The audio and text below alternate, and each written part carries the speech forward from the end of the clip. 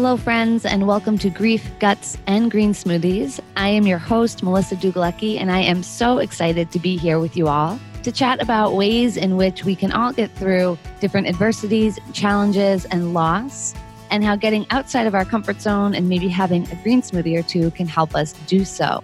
Where we cover different topics ranging from interviews to recipes to sharing my own stories of my grief journey and the loss of my daughter, Leyden. And I'm honored to be able to share her light in hopes of helping you spread yours. Now let's dive in. Hi, friends, and welcome back to Grief, Guts, and Green Smoothies. My name is Melissa Dugalecki. I'm excited to chat with you about all things related to the ways we navigate our different journeys, whether it be grief or just a regular life journey, which can bring its own challenges and heartaches as well. Here we talk about how getting vulnerable, stepping outside of our comfort zones, and touching some of the less comfortable stuff will produce growth and really allow us to transform into the very best versions of ourselves.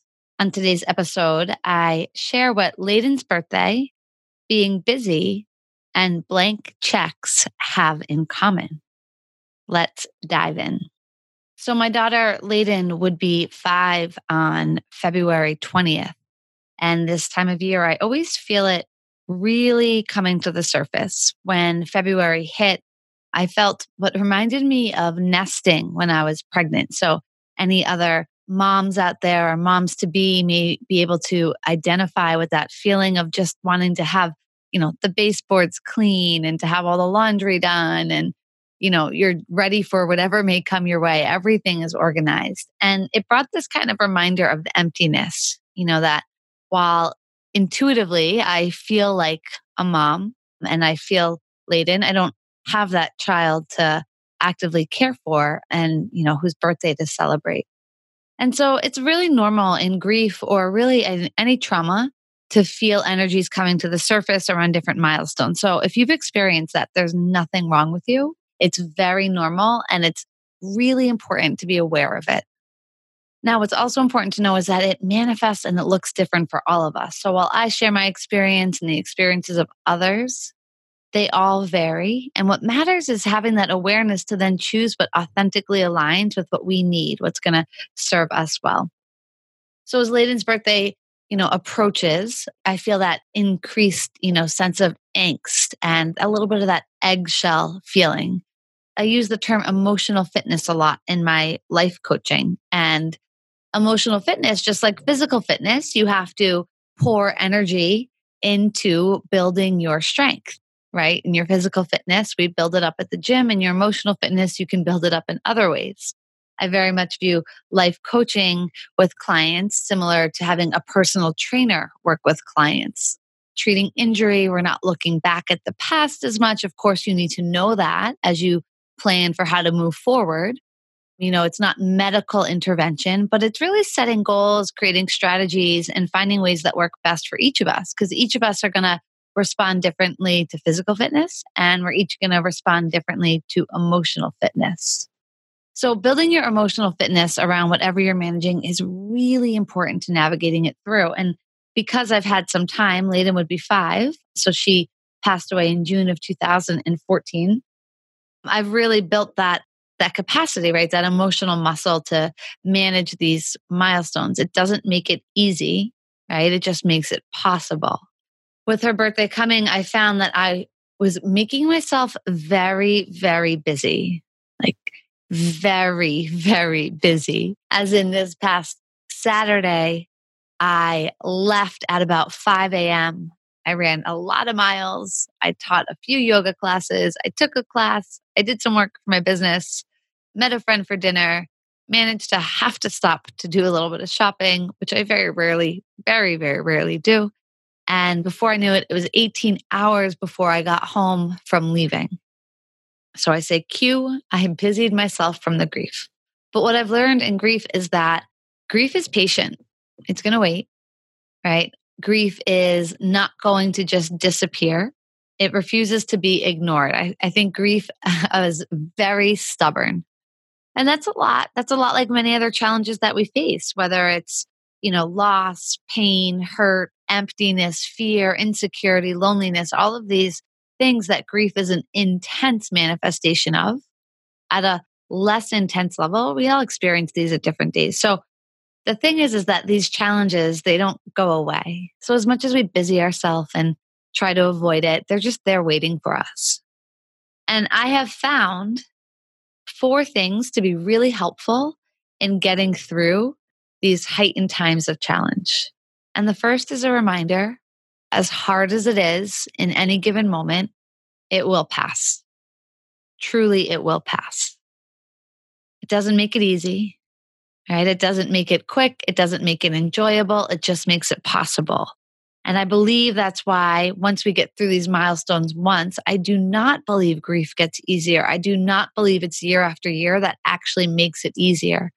I believe we strengthen our trust with knowing we can get through it, right? We strengthen our faith in that pain, the knots, the nausea, the debilitating grief that it will pass. So it's not so much that loss gets easier, it's that we've strengthened our emotional fitness, our trust, our understanding, and how it passes. The second strategy is accepting it is less exhausting than resisting it. And I see this with a lot of the clients I work with. I see it in myself. I have to be aware of it. It's very human that we will run in circles, expending energy. Literally, just picture running in circles, running in circles, running in circles, running in circles, avoiding and trying to get away from whatever's in the center, whatever's at the core. When we are finally ready to stop expelling and spending energy in ways that are avoiding or distracting or busying, and we accept, we acknowledge, and we let in whatever we're dealing with, and we can face it and confront it, even if it's just a little bit at a time. It's not ever a one-shot deal in grief, right? It's a progression. Well, that's a lot less exhausting than all the energy we spend running in circles. Again, it doesn't make it easy, but it makes it possible. So the third strategy is, in terms of getting through these things, and I don't know if it's even so much a strategy as much as a reminder, is that grief or challenges, they're not a blank check to be a jerk. And I don't want to sound cold-hearted here. There have definitely been times I've been a jerk, and I'm sure there will be more in my future. Luckily, I've become really good at honestly apologizing. But grief and challenge, a lot of times I see many people carry it as an entitlement to kind of be a little bit of a jerk and to have expectations of others to, accept less than kind behavior. It doesn't mean we're always happy in every moment. It doesn't mean that you have to put on a mask, right? But I don't have the right to go and be rude or mean or condescending or hurtful to other people. Because when we do that, what we're actually doing is we're just taking our pain and we're projecting it, right? Or we're deflecting it. We're trying to take that energy of pain and put it elsewhere. And that's not a productive way to manage our grief. And it's not a fair way to move through our journeys and have integrity with our energy. So what we want to do again is not resisting it and to accept that our capacity during these times is going to be less. We probably have to say no a little bit more, but know that we're doing it out of love. We probably have to take a little bit off of our loads, a little bit off of our to-do list, right? But know that that's self-love. And that's also being honest and true to other people and making sure that we give them what we can give them. If we don't have a lot to give them, well, then maybe that's not the day to plan something that feels a little bit too overwhelming, right? So it's not a blank check to be a jerk. We don't just get to go around lashing out on people or expect others to, for this prolonged period of time, cater to our difficulty. At the end of the day, it's got to come from us. We've got to do it. Doesn't make it easy. I know. Believe me, I've been in the trenches. I still am there. It just makes it possible. And the last thing is a reminder that all of these moments, these milestones, these heightened times of challenge, well, they can be an opportunity to strengthen our relationships with ourselves, right? By knowing our capacity, by building that emotional fitness, by finding acceptance and building that trust in things that will pass. And if we're lucky, it's an opportunity to strengthen our relationships with others, to have those difficult, honest conversations, to ask for what you need, maybe to apologize, to lead with love, to be vulnerable, to be open. All of these different things that, again, they're not always comfortable, but they are possible, they are productive, and they are darn powerful. So I encourage you in whatever you are carrying, whether it's grief specifically or just some other challenge, pain, hurt, loss, fear, emptiness, loneliness, to try and apply these reminders, right? Apply these reminders to yourself, maybe these little mantras, we can call them, and allow them to offer you some support during the challenging times. Notice when these milestones are approaching. For me, it's Leyden's birthday. Recognize what our avoidance technique may be, whether it's being busy, turning to something else, and recognize that we don't have blank checks to lash out on the world, but we do have an unwelcomed responsibility and an unwelcomed opportunity to channel the energy of our challenges into places of love and growth. And that is my wish for you. I will always say it is not easy, but it is possible and it is powerful.